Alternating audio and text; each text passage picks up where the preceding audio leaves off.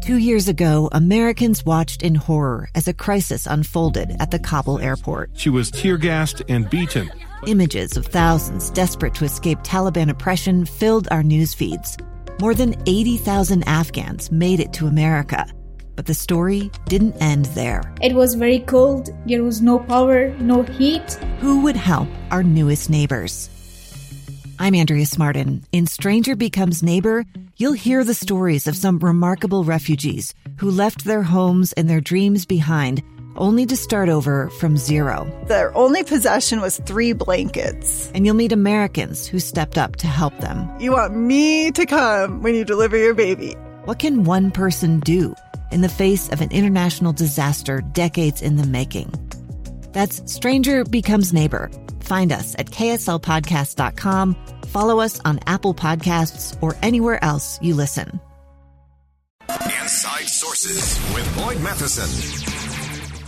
President Joe Biden will deliver his first State of the Union address tonight, 7 p.m. Mountain Time.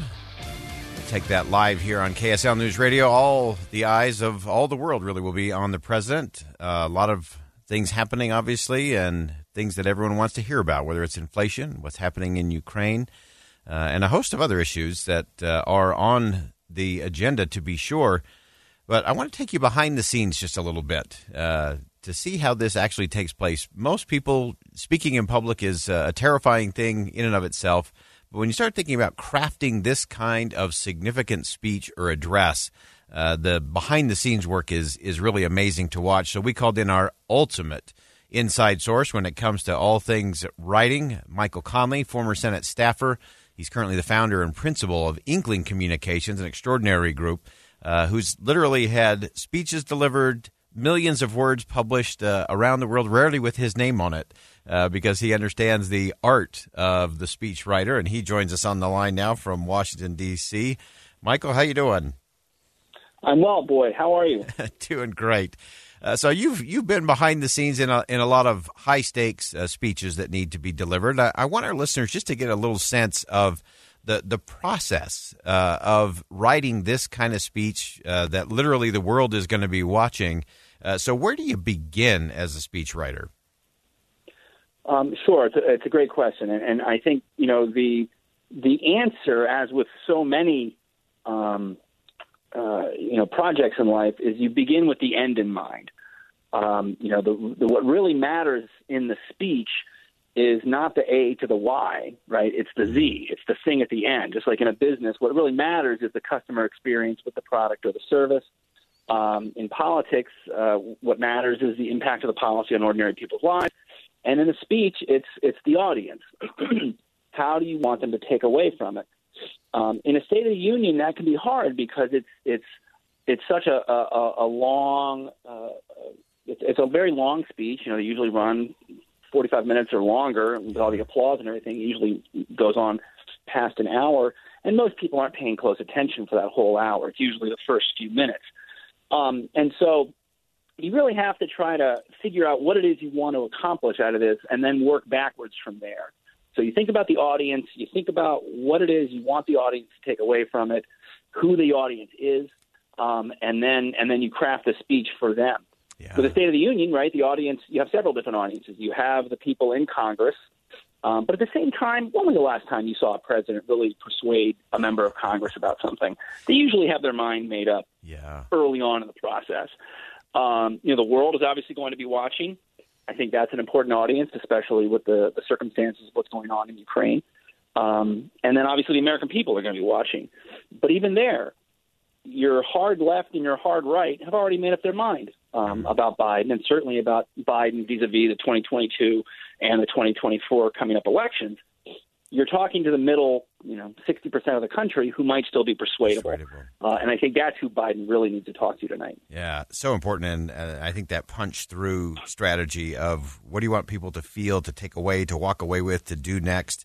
And I think also that case of the attention span of most folks is not real long. A 45-minute speech plus the applause, which I think they should outlaw the applause. Right. You really have to start looking at front-loading your message to some degree in order to be able to grab people's attention enough and get that key point. You can't save it necessarily for the end. There may be nobody listening. I wanted to ask you specifically, because this is an interesting challenge that most people don't think about when it comes to speech writing. So obviously every speaker, whether it's a president or a senator or a business executive, they all have different styles and different strengths. As the speechwriter, how do you navigate that? Obviously, a President Biden versus, say, a President Obama, they can just do different things rhetorically.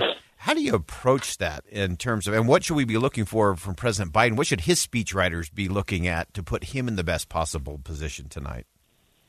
It's a great question. You know, like a coach of a sports team, right? If you have guys who can run, then you have to run. If you have, bigger, stronger, slower guys, then you've got to play a slow down kind of style of play. A rhetorician, an orator like Obama or like Reagan certainly could be, or John Kennedy, you have this sort of electrifying, performative side of things. Whether you like him or not, he was a very, very talented speech giver, whether you liked what he had to say or not. Biden is not like that, and he wasn't like that when he was in his prime, and he's not really in his prime anymore. But I think actually that plays to it could and it should play to his advantage tonight. If I were working for him and working on this with him, I would really I think my read on this would be that the biggest problem that President Biden is facing right now is not Ukraine, and it's not even inflation or the border crisis, which are huge problems, and people are very frustrated about them, and to some extent they blame the president for them. I think what people are most upset about is the sense of detachment, that all these things have been going on for a year, and the president doesn't seem to be doing anything about them. Afghanistan was his decision, and that went badly. That's something that's obviously going to hurt his polling, his standing with the electorate. But things like the masking now just coming off, things like the border crisis, things like his fumfering around on energy and oil drilling and opening up federal lands and pipelines and things. Those are all, they seem, I think, to most Americans as things that a president could be doing to pretty easily address some of these problems. And he's been focused on Build Back Better and saying that we need to keep them. He still walks around the White House with a mask. It just seems like he's disconnected, and that going back to the point of the audience, it feels like the White House for the first year of Biden's term, that their audience has been liberal Twitter, has been sort of the upwardly, antagonistic woke left, which was never really Biden's brand before the day before yesterday. And I think if he gave a real workmanlike speech and talked about some bipartisan things that he was going to do to address the pocketbook issues like energy, like immigration, like inflation, certainly, I think he could go a long way, because you don't get the impression people hate Biden. You get the impression that people are getting impatient with what seems to be his lack of urgency in dealing with what seem to be obvious problems. Yeah, that disconnect, I think you've hit on a key component there. So let's look at that in the context of this speech. You talk about doing kind of a workman, yeoman kind of approach to it. What is it that he could do or say or frame or maybe even with tone that could help kind of bridge that gap between what the administration has been talking about and what the American people have been living and feeling? I think right at the top of the speech, you should signal that this isn't going to be one of those speeches with all the pomp and circumstance. If I were writing it, honestly, I would tell them, like, the first two lines of the speech, you should say, "Thank you, Mr. Speaker. My fellow Americans, I'm only going to talk to you for about 20 minutes tonight." Then you might really get people to tune in. It's like, wow, I have 20 minutes. I can listen to that. And then rather than trying to frame everything in some sort of, rhetorical artifice, you simply say, I think we have 5 big problems that we're facing right now. We've got the situation in Ukraine. We've got the situation on the border. We've got the situation with the inflation, and then throw in a couple of energy, environment stuff, whatever, and then something for your left flank as well. And really just say what you're going to do, 2 or 3 things on each of those major issues that are simple, that aren't going to require 1,000-page, trillion-dollar legislation, and just kind of level with the American people, because there just seems to be a lot of low-hanging fruit. That low-hanging fruit is not really going to appeal to your AOCs and your Senator Warrens and your Senator Sanders, but it's going to appeal to the 50% of the country that I think is getting very frustrated and impatient with the president, who just want to see some progress. And that, honestly, this is the strangest thing about Biden's first term, is the approach I just described is kind of who he was for most of his career, or at least who he presented himself to be, whether it was an act or not.